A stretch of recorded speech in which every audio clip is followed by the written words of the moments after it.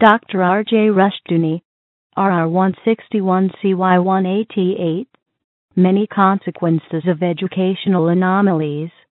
From the Easy Chair, excellent colloquies on various subjects.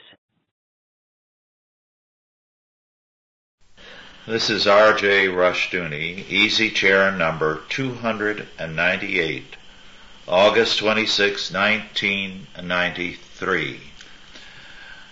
Otto Scott and I are going to continue in this hour listening to and questioning Sam Blumenfeld, whose work in promoting phonics and home education has taken him from England to Australia and many points in between.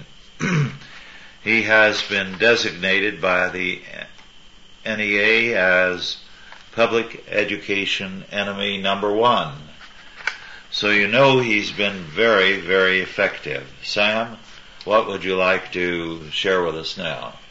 Well, as I mentioned in the previous tape, Dr. Seuss did not write his books out of his own head. He was given these words by publishers. And I want to quote from an interview that he gave to Arizona Magazine in June 1981. He told the interviewer, quote, "They think I did it in 20 minutes. That darned Cat in the Hat took 9 months until I was satisfied. I did it for a textbook house, and they sent me a word list. That was due to the Dewey Revolt in the 20s, in which they threw out phonic reading and went to word recognition, as if you're reading Chinese pictographs instead of blending sounds of different letters. I think killing phonics was one of the greatest causes of illiteracy in the country. Mm-hmm. Anyway, they had it all worked out that a healthy child at the age of 4 can learn so many words in a week, and that's all. So there were 223 words to use in this book. I read the list 3 times and I almost went out of my head.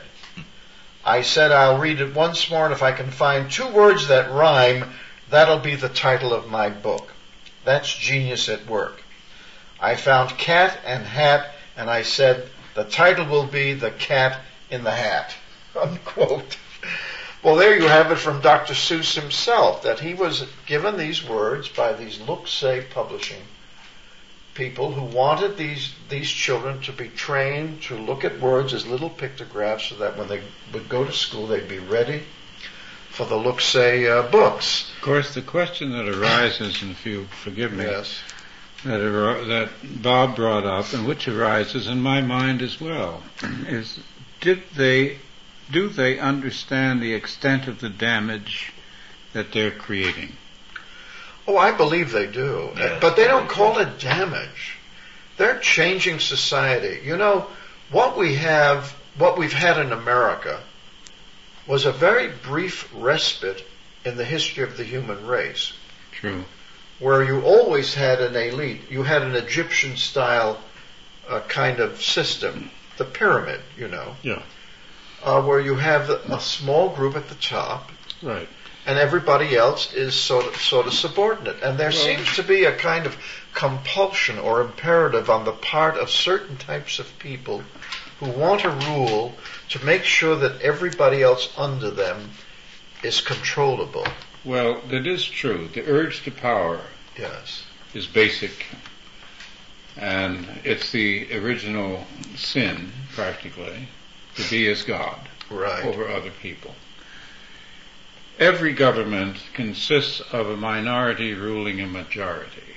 So no matter what form of government you have, you will always have an elite. Otherwise you cannot have a government. The American ideal, the American dream, the original American dream was that the people would be able to limit the power of the government. That was the original American dream. That the government would not get out of control and start controlling the people. Right. And it also, because it was an electoral government and didn't have a hereditary aristocracy or elite, whichever you want to call it, that merit would enable people to rise to become part of the ruling minority. Well, of course, the ink wasn't dry in the Constitution before they began to futzy around with that idea. Yes, yes. One of the interesting things, looking at this problem and looking at the future, is this. Here in California, when the Depression hit, you never heard John Dewey's name at the Berkeley School of Education of the University of California. Because in those days, before the one-man, one-vote decision of the Supreme Court, every county had its senator. The county senators were very conservative for the most part. They cracked the whip over the educators. They wanted good, solid, basic education. So Stanford could teach one thing because it depended on the wealthy. But Berkeley, they were afraid of the farmers and their power and their senators. Mm-hmm. But now you see they've taken that power away from the rural areas, which once had their own senators, county by county. And we hope with the coming crash there will be a reversion to a more basic perspective. But of course the deck has been loaded against it in advance. Well, we had, I spoke to the Council on National Policy about eliminating tenure in education, in the judiciary, and in Congress. And I remember at that time I said, we don't even have to do anything to promote this. All we have to do is to talk it up. And when we get echoes back from the trees and the rocks, we know that the time is ripe for organization. Yes. And it is now flooded through the country. We are going to have a crash and we are going to have a restructuring. I think there's no question about that. The big race here, the big query is, will we be able to restore freedom before we are locked up? Yes. Well, that's the problem. What do you think of term limits? Are you for term? Yes. Yes. I called it tenure. Yes. All right. I just wanted to make sure and that's what I meant. Yeah. I don't think we should have judges for life. Right. Yeah. I don't think we should have school teachers for life. I don't think we should have anyone else for life. Yes. The point, though, about talking of what's going to happen afterwards is one of the things we're learning about the liberation of Eastern Europe is that it's easy to turn a capitalist system into a socialist system by revolution. Very difficult to do the reverse. Yes. And that's going to be the problem here in this country. How are we going to undo all of these regulations? How are we going to undo this bureaucracy that you have in Washington that's strangling America? I tell people that the two things that have to happen in this country to get out of socialism is to get the government out of the education business and to repeal the income tax. Those are two absolute necessities. Would you agree with me on that? Repealing the income tax, of course, has been an effort ever since 1913. My solution on how we could go about this was that we should begin by punishing officials who abuse their power, specifically in your community and against every incident that you come across. I mean, judges can be removed, mayors can be dismissed, governors can be impeached, congressmen can be put in jail, and if the Christians don't do something, if they don't frighten the officials into behavior, well then of course they will be enslaved. Well, wouldn't you say that what Janet Reno did in Waco... She should be tried for murder. Yes, it's an impeachable offense. And for that matter, the president. Right. And the point is that now they're trying... now they're calling it tear gas. They're saying that they pumped tear gas. That's a lie. It was on. I just heard it this morning on a news report. on about the Waco thing, that now they're trying to imply that that Koresh planned this suicide, and that all they pumped in there was harmless tear gas. No. Well, and we know it wasn't, and Janet Reno knows it wasn't tear gas. We have this problem. We have a new type of journalist who is credentialed and who has betrayed the people. Yeah. And as journalism now is part of our governing class. Yeah, I would agree with you. And the journalist is part of the establishment. So, of course, we have Rush and I and you are doing our best to bring out new publications and new viewpoints and all the rest of it. But we have to see on the other end of the spectrum some action on the part of the people we talk to. They have to get up and start protecting themselves. Well, let me. I can give you an insight into that whole area. The one area where I find that people are doing things are the homeschoolers.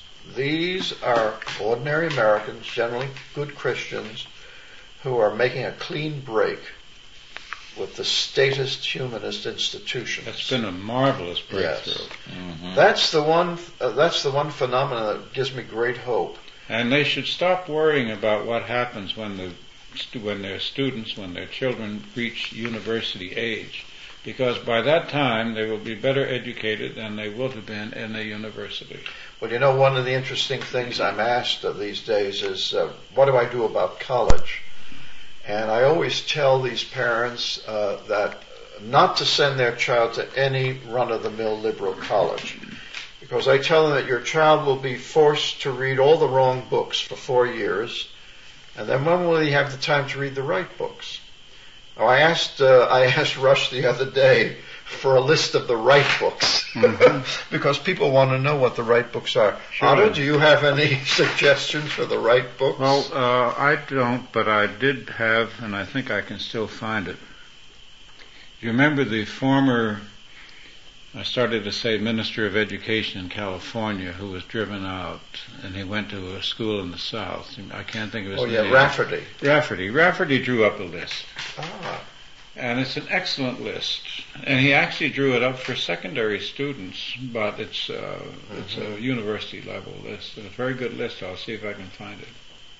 Because my point is that those of us who have become conservatives spent many years unlearning what we had learned, in college. Of course, you didn't. Well, I didn't. You didn't have to go through that. I didn't have to go through that, but I did go through what Maxim Gorky described.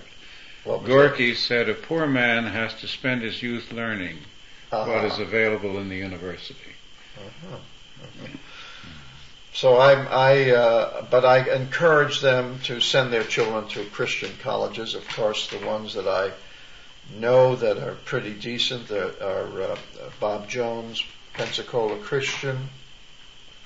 Hillsdale is a good college. Mm-hmm. It's not a Christian college. It's secular, but it's still But it's not anti-Christian. Right, it's not anti-Christian. And it's a good, healthy atmosphere. Mm-hmm. And what about Grove City? Does that still measure up to our standards? Strong on economics. Yes. But that's about it. It is strong on economics. It is nominally a Christian college. Yes. But can you name some others that you think would be? No, I can't. Isn't that amazing that in a country this size that there are so few schools? I know I can vouch for. There probably are others that we never hear of, because don't forget you fall into the blacklist. Mm-hmm. Well, that's true. That's true. But the ones certainly that have I would certainly, if people really intend to send their children to school, to universities, colleges, I would have them explore personally the smaller colleges in their own state and region. Yes. And assess them personally. But the problem is there that they may be reading the wrong books even in those colleges. Yes. You see, that's the problem. You mentioned Maxim Gorky. There was a time when I was a student, I read everything by Gorky. He was a very interesting man. quite wrong-headed on many things, but a vivid, telling writer. And he described a personal experience that has always stuck with me with reference to education. Gorky didn't draw the full implications of the incident, but he learned something from it. He saw a Russian peasant beating his wife savagely. And it was so brutal a beating, he had to intervene. And the minute he did, both the man and the woman who was being beaten turned on him. And he barely escaped. They do it all the time. Yes. Yeah. And the woman's rationale was, he's doing it because he loves me. Right. And it suddenly struck Gorky, I'm coming from one perspective, they're coming from another. Yes.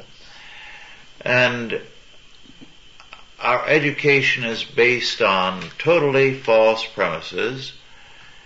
They come at these children and at adults where they educate college students with a humanistic presupposition. Mm-hmm.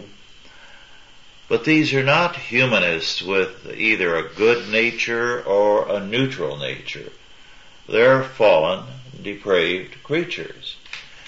And that's the thing that is going to destroy what they're doing, because they're going at it with a false concept of man. Yes. Well, go ahead. But Russia, it isn't so much. We know they're going to fail. I mean, that's not the point. Is not that they're going to fail. It's the damage that That they're do. going to pull us down. No. Yes. Yes. While they are failing, just as I'm look what the communists did to Russia. Even though I'm you and I aware knew of the that communists. damage. Yeah. I'm just Yeah. saying why sooner or later it'll collapse. Oh, sure.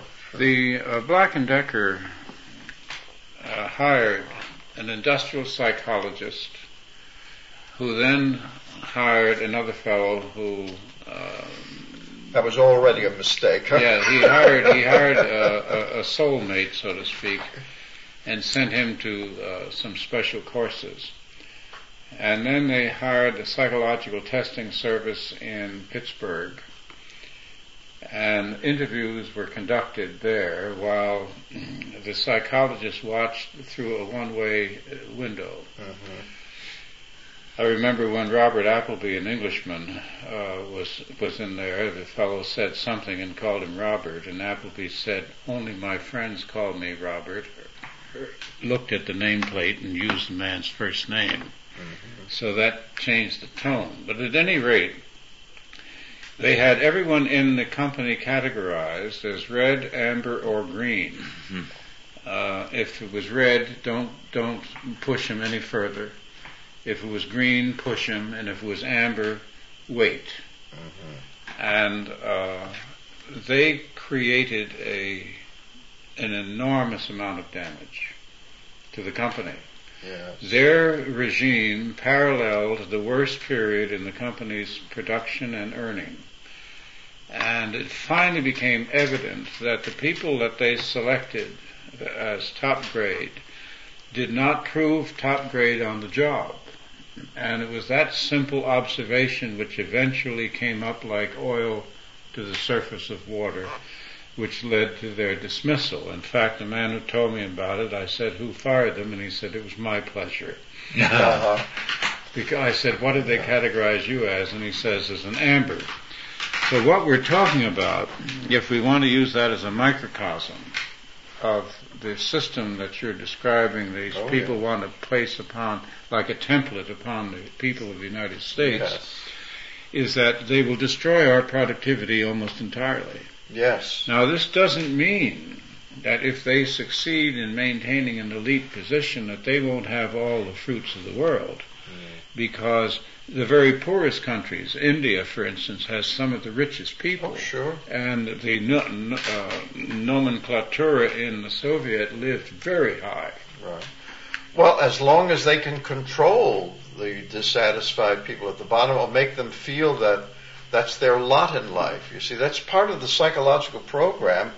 is to get Americans away from this idea that there's an American dream of rising above your station. Yes. They lowered the dream to a house. Yeah. I mean, a real estate agent's proposition. Yeah. And how many men do you run into, and a lot of them, who are always ashamed because they didn't go to a university? It's exactly as you explained, but as Rush explained, it's basically a Platonic situation. It's basically Plato. Oh, there's no question. And in fact, aren't you required to read Plato in every university and college in the United States? When I went to school, it was required. Of course. When City College, I had to write an essay on the Republic, Plato's Republic. Now, the interesting thing is, can you be truly educated without a knowledge of the Bible? No, not really. And yet the Bible is not taught. And yet I would say that you cannot truly be an educated in the Western sense without a thorough knowledge of the Bible. That's true. You can't even do crossword puzzles. You can't even understand literature. When I took the required course in Plato, we went through it as you would the Bible, page by page. And we had to know what the argument was. We were questioned endlessly in class. So we spent an entire semester on one book, word by word. Yes. Now, why is that single book the one most studied in Western universities of all books? This one ancient tome. It began in the Renaissance. Yes. And the licentiousness of Rome and Greece and its decadence just fascinated all the scholars. It opened up what they considered the gates of freedom and the ideal society. And it went through the aristocracy. It broke the common schools and set up Latin schools. So the bourgeoisie and the nobility went to Latin schools, and everyone else went to a common school and was only taught in the native idiom. Mm-hmm. And there was a decline in overall learning and a surge in upper class learning. So it began to set up education as the yardstick, not heredity, and not ability. But I think the reason why Plato was so lionized was it's a great totalitarian system. That's it. That it appealed to the elitist mentality. The Soviet Union adopted precisely the attitude towards law that marked Plato's Republic. They did not affirm law. Soviet law was simply the planned society. You created whatever rules and laws that were required to further the planned society. Well, the bourgeois morality was not going to interfere with them. No. So anything for the project. Yes. Yeah, the plan. The plan. The plan was supreme. Right, and this is one of the things that struck me about Clinton's campaign. He kept accusing Bush of not having a plan. Mm-hmm. And he said he had a plan. Yes, and it's that, and we know what that plan is. And it is becoming more autocratic and totalitarian in essence every week of his tenure. Well, and Hillary has her plan too for our medical. Just imagine what that will do. Restructuring of the medical sector. There's I doubt very much, Rush, if people of our age will be operated upon under Hillary's plan. We will be told. I remember that Malcolm Muggeridge wrote that when he was in his 60s, he had to go to the hospital. And he got a glimpse at his chart, and it said, "Do not resuscitate." Really? I think it is really unwise English socialized medicine. Yes. For people our age to go to a hospital. And if not, it soon will be. Yes. I have been told by a doctor that there are cases of euthanasia.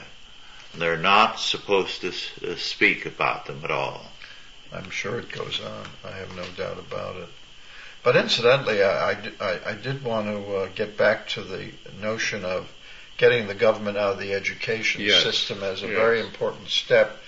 And I must say that the only political party in the United States that espouses that, of course the libertarians do also, but that's not the important part of their platform. The most important part is legalizing marijuana.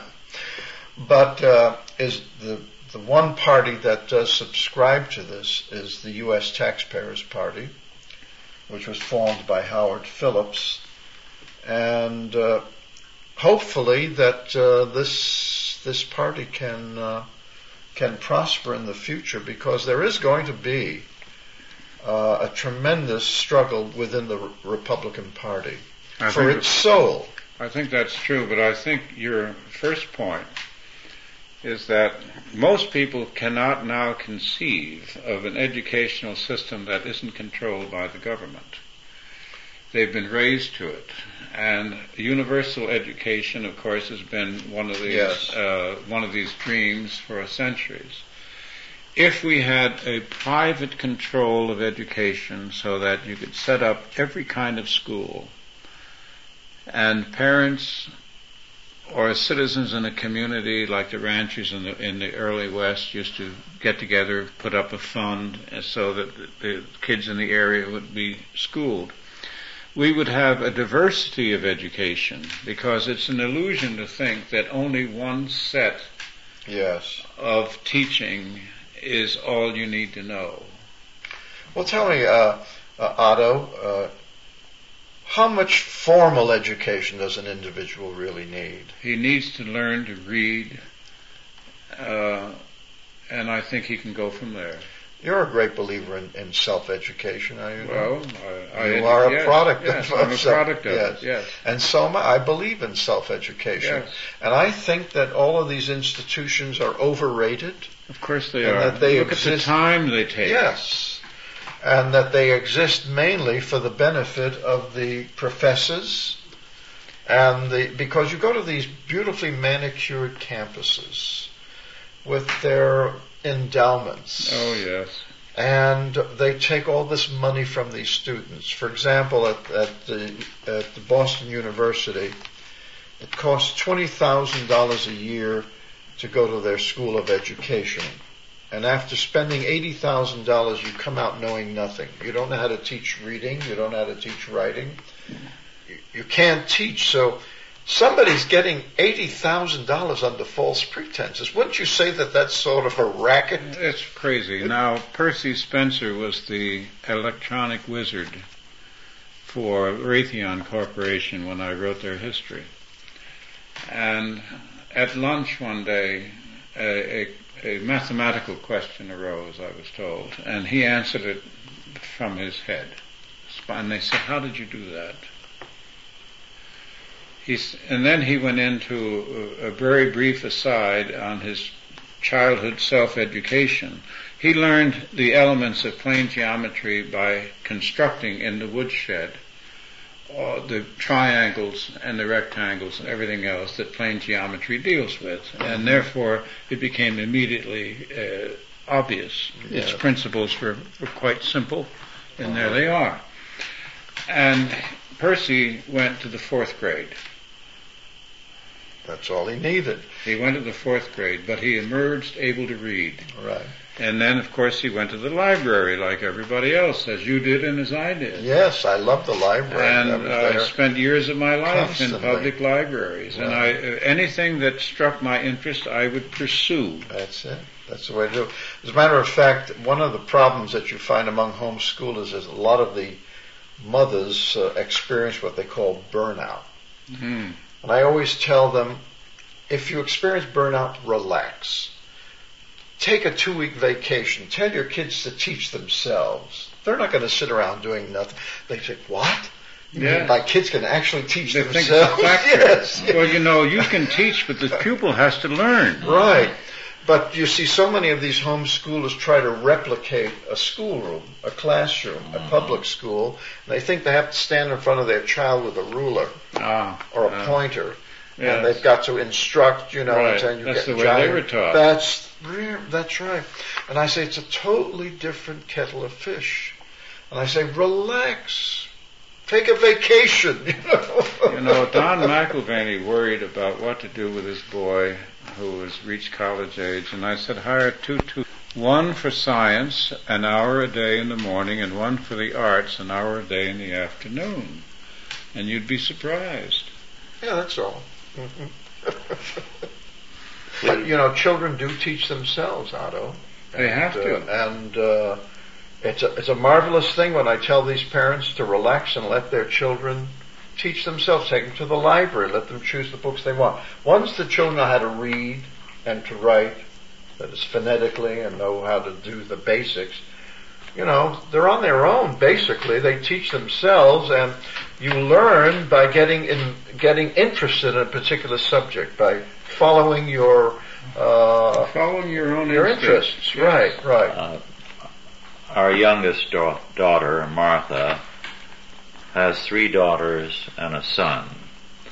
And the youngest of the 3 girls, Mary, was picking up some of the storybooks her older sisters had and reading them. And Martha simply assumed that she had memorized the stories because the girls were always reading them and had read them to her. What she didn't realize is that the girls were teaching her phonics as well. And she was amazed when Mary said, "No, Mother, I can read." And she went to a paper or a magazine, picked it up, and read it to her. This was before she went to school. That's marvelous. Now, I don't feel that is totally unique. I think it happens all the time. Yes. As a matter of fact, that's the beauty of homeschooling, is that the younger ones listen and pick up what is being taught by the older ones. Incidentally, I don't want to give the impression that children ought not to have the Dr. Seuss books. In other words, they should teach the children to read phonetically. Yes. Before they give them the Dr. Seuss books to read. Well, reading for me was the door. Yes. Now, the diabolical thing about the people you're describing is that they are closing the door. Oh yes, they close the door to millions of children who don't read. As a matter of fact, that in this society that people don't read books anymore. They're not even reading newspapers. The young people don't read newspapers. There's a decline in newspapers. In New York City, they can barely keep up the newspapers they have. When you were a youngster, how many newspapers were there in 6. New York? More than 6. There were more 6 than that 6. I can name. 6 that I can remember. There was the New York Graphic. There was a World Telegram. There was the Sun. There was the Journal American. Right. There was the News. There was the Mirror. There was the Times. The There was the Herald Tribune. Yes. And the Brooklyn Eagle. There was the the Brooklyn Eagle. Yeah. A good paper too. Yes, it was. That's right. Boston had a good number of papers. Now there are cities with only one newspaper. San Francisco has only one, right? And what The newspapers Chronicle, we you have the have? Examiner. They have the Examiner and the Chronicle, and they bring out a joint paper on Sundays. But Los Angeles, you have the Examiner And they have no influence. The Examiner is gone. Oh, it is gone. Yeah. Yes. A city the In size of Los Angeles has only one. got the Times. Isn't that incredible? One Yes, newspaper. and it's a terrible paper to work for. And if it wasn't for the Washington Times, the Washington Post would be the only newspaper in our nation's And capital. was for a long time. Yeah. It's incredible to think that. But the young people are not reading newspapers. They're not reading anything. They're not reading anything. As a matter of fact, if you look at any of the bestsellers today, just open them up, these romantic novels, you find that they're written at a 4th grade, 6th grade level. Very, short sentences, very few multisyllabic words. They're written at a Dick and Jane level. Well, I remember going through the mill of New York editing And by the time these little girls from Swarthmore or wherever that they used as copy editors, by the time they got to the end of the book, they had forgotten what was answered in the beginning of the book. And very annoying. Yes. One thing I must say about Reconstructionists that they have to be good readers. Yes. Well, we don't insult their intelligence. No. Well, my heavens, we depend on their intelligence. We rely on it. We don't write down. Yeah. We write up. I have had a few letters over the years from people who not only say they enjoy our articles so very much, but that we're the only publication that makes them use the dictionary. Yes. There are very few publications in America today that are what you would call at a high literacy level. Harper's and The Atlantic are not worth reading.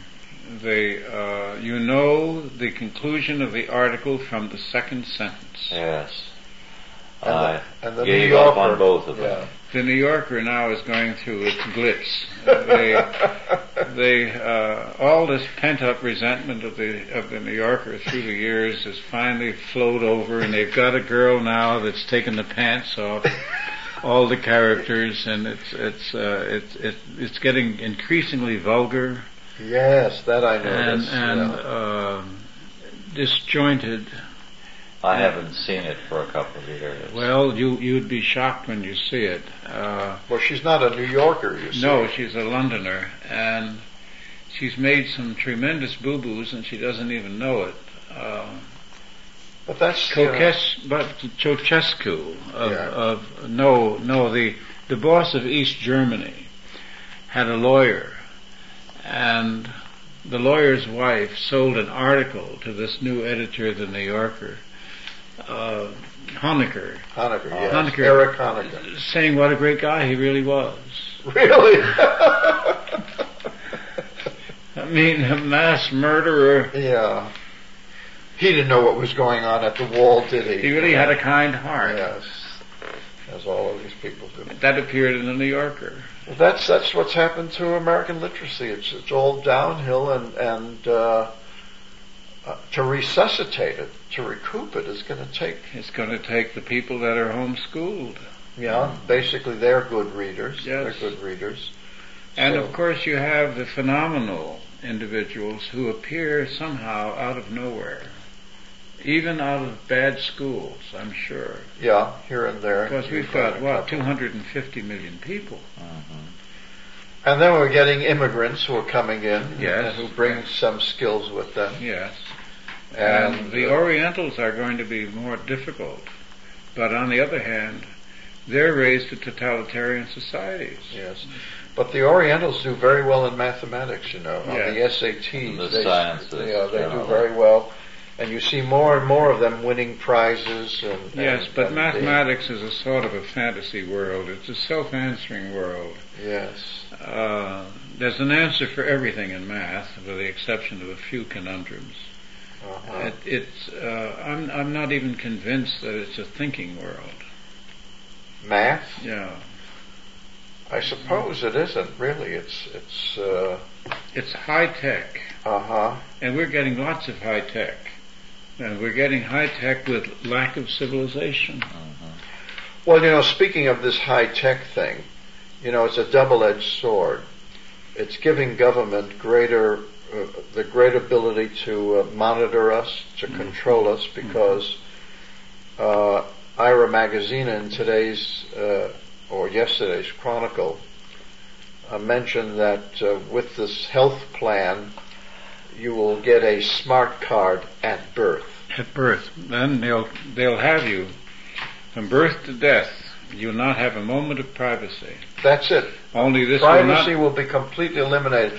Between the smart card for your medical, program, your computer for your education, your IRS, your Social Security number, there will be no escape. Well, They have us now. Total control. But it's almost like I remember a seaman a young seaman on a vessel I was on who was playing in the poker game and losing, and I said, I didn't play in that trip. I said, because there are two fellows playing third base, and they're crooks, and they're very good, and you can't possibly win, so you ought to leave it alone. But he says, the only game on the ship. Uh-huh. And he continued to play. Now, we're stuck in the only game of the ship. Right. And they're playing third base, and the game is rigged. Yes. So we have to really and truly start acting like free people. We have to say, the minute some official gets out of line, we have to punish him. Yes. And they're all cowards. But there's so many of them are already out of line. Well, the whole system is out of line, but we have to start someplace. I know. I would agree with you. Lectures will not do it. Physical action sooner or later has to come into the picture. Sharansky said that he felt the freest when he was in prison and could say what was in his heart. Nothing left to lose. Yes, nothing left to lose. He could, speak freely. Yes. That was his idea of freedom. Right. And we've got to be. We've got to be that way. Absolutely. Well, we do that in our publications. Yes.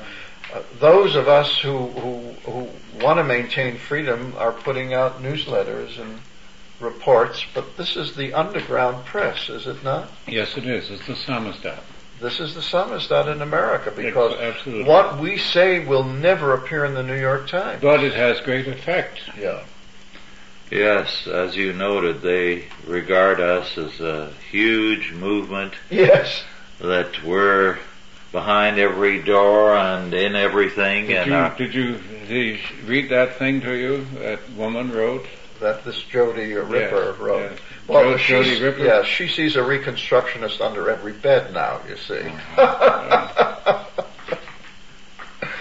I don't want to destroy her illusions, let her think that we're the most powerful outfit in the United States. In public relations on Madison Avenue, I learned that nothing travels as fast as word of mouth. Uh-huh.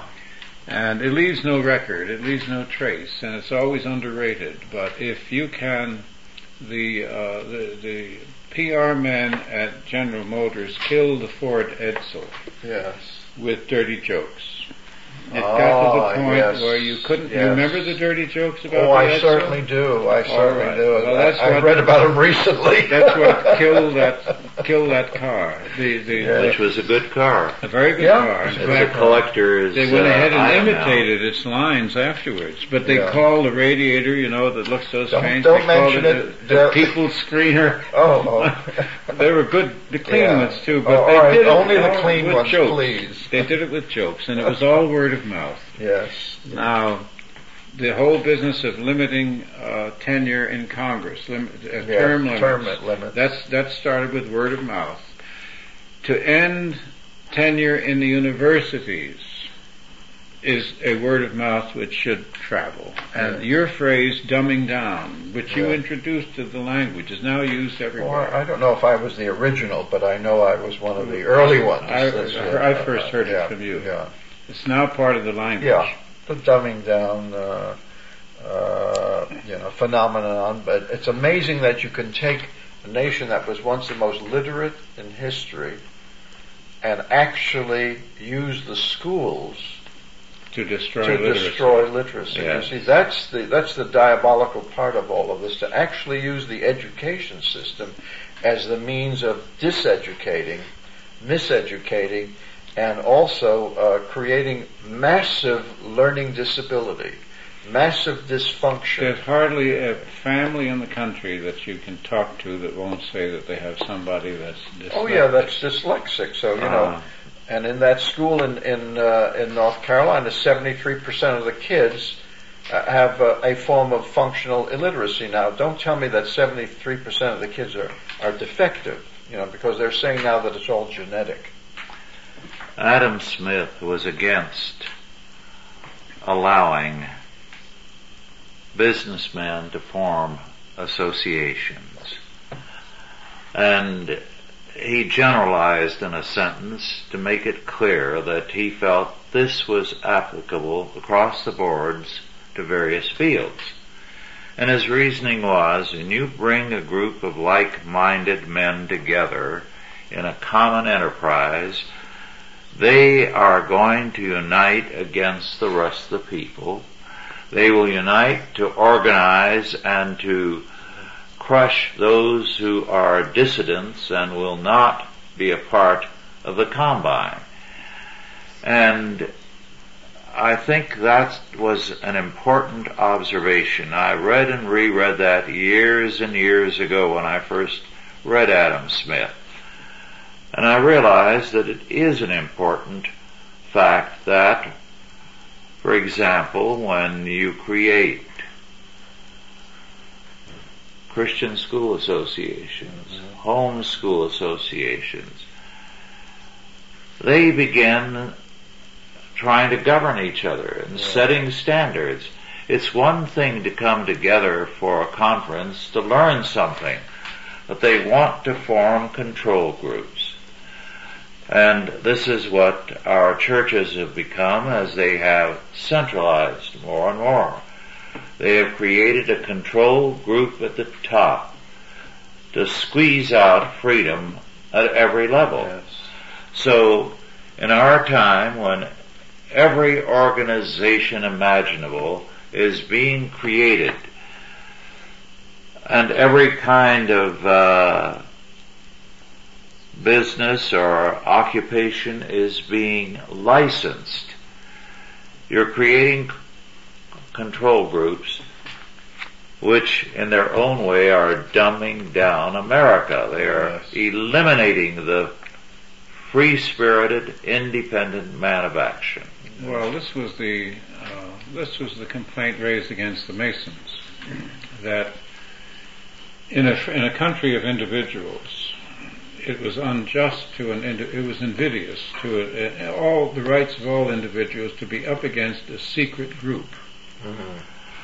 A very important point, because Washington in his farewell address alluded to that fact without mentioning any groups or names. Yes. And nobody has paid any attention to that aspect of his farewell address. It came out, as I've pointed out, maybe this month's Random Notes or last. It was in one that just came out. Yes. He made the point very strongly when someone raised a question about the Masons, and he said, as far as he knew, they were a harmless group. He had no contact with them. He investigated, and then he thought that the man was right. Perhaps Illuminist groups had infiltrated some of the Masonic lodges. But then in his farewell address, he spoke out against any kind of secret society in a free country. In a free country, yes. And that has been totally overlooked. Yes, and particularly by people who belong to the Yale, Skull and Bones, which is also a secret society and has included such luminaries as Averell Harriman, William F. Buckley Jr., George Bush, William Sloane Coffin, John Kerry of the U.S. Senate. You can go across the country and you'll find that there is a counterpart to the Skull and Bones in every college and university. I'm sure there is. The fraternities. Fraternity brothers. Semi-secret. And semi-secret. Yes. And they keep in contact with each other through life. Because in the United States today, it's one of the high points of their lives to go through the university. They never get over it. They never forget it. Oh, yes. It's a substitute for the European aristocracies.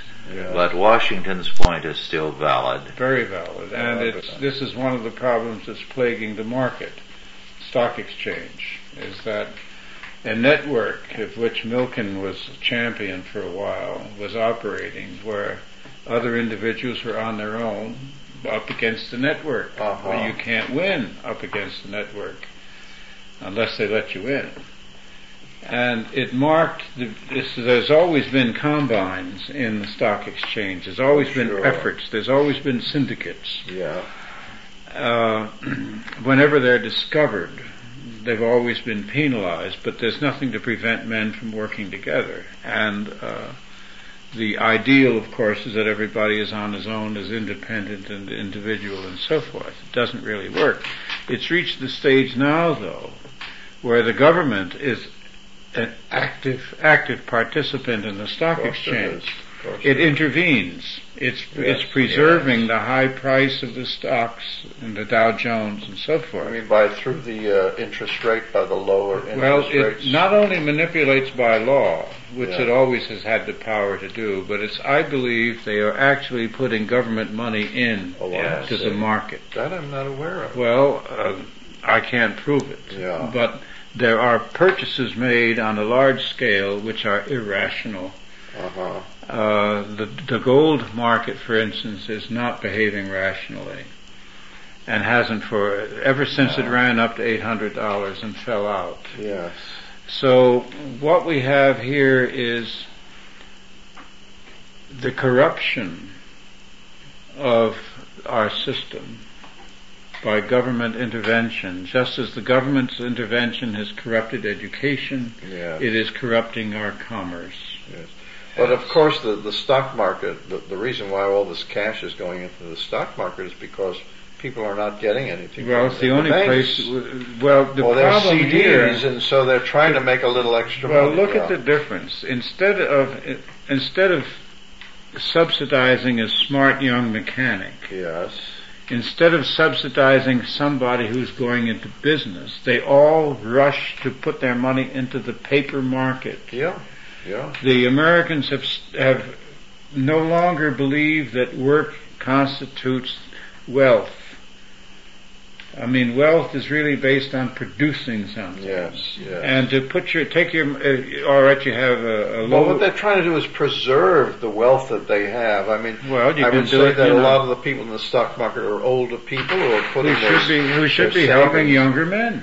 Yes. Who should be putting money into younger groups. Well, they think they're doing that by putting it into companies that are big companies that are over the hill. In order to get onto the exchange, the big board, you have to go through you have to have something. Well, it's interesting that the papers are saying, you see this, Clinton is claiming that the wonderful stock market is due to his wonderful program. It's been going up for the last 30 years. And so he's taking credit for it, you see. Inflation. And maybe that's why the government is doing it, if the government is interfering. I think it started under Bush. Yes. Well, do you believe that there's going to be another October? Oh, sure. Of course. What was it? 1988? I can't stand 87. I watched this balloon being blown up. Yes. When a balloon blows up and it gets to be large, how you hold your breath. You know the kid's going to keep blowing on it. That's right. And it's going to burst. Yes.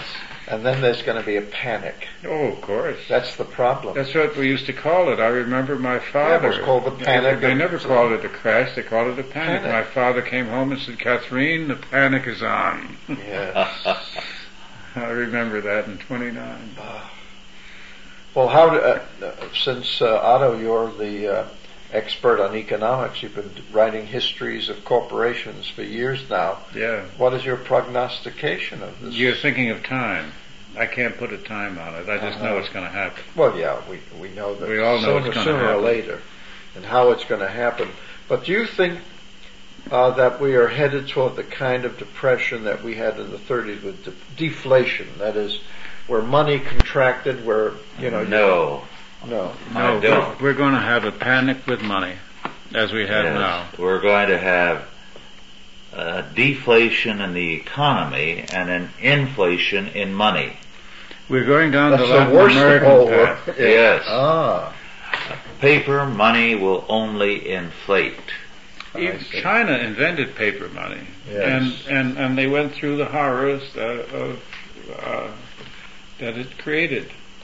But a deflation of the economy means a contraction of the economy. Yes, there were no jobs. No jobs. There were no jobs in the 30s. But everyone knew that someday the economy would restore itself and that jobs would reappear. And what I'm telling you now is that the jobs are not going to reappear. Yes. But the federal government can't afford to let the money become worthless, can it? It'll change the money.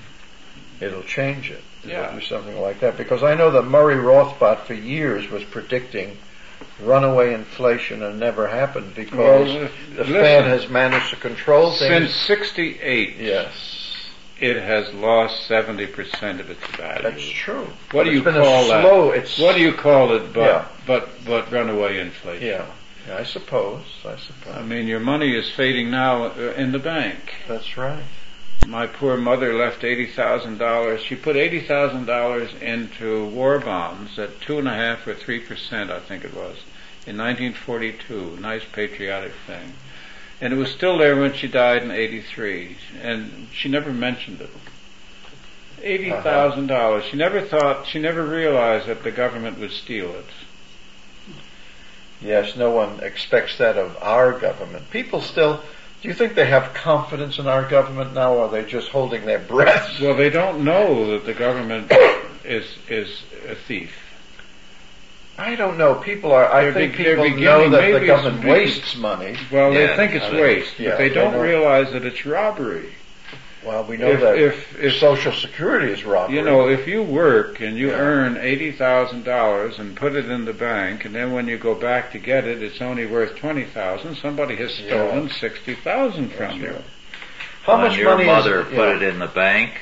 $2,000 here in California or the West was good money. In '42, yes. Yes, for a year's salary. Sure. Yes, it was a year's salary. Oh, that was big money. A nice those job. Days. Yes, days. Decent job. But how much money is in the Social Security Trust Fund? None. Just a lot of IOU. Comes in whatever they collect this year. Yes. Now, could a private firm get away with that? No. But a private firm couldn't license you either. Yes. But how can the government actually take all of this money and just spend it and tell us that we've got a Social Security system there? There's nothing there, is there? Well, my self-employment tax wipes out my Social Security account. Yeah. Oh, it does. So at the age of 75, I'm still paying Social Security. Oh, yeah, you have to pay it, right? Yes. If you're working, you have to pay it. Right. So it's really just a tax, that's all it is. That's all it is. Not to worry, as one prominent conservative said in Washington recently, the government is immortal, so... I'm sorry he said that, because it's true. The devil is always with us.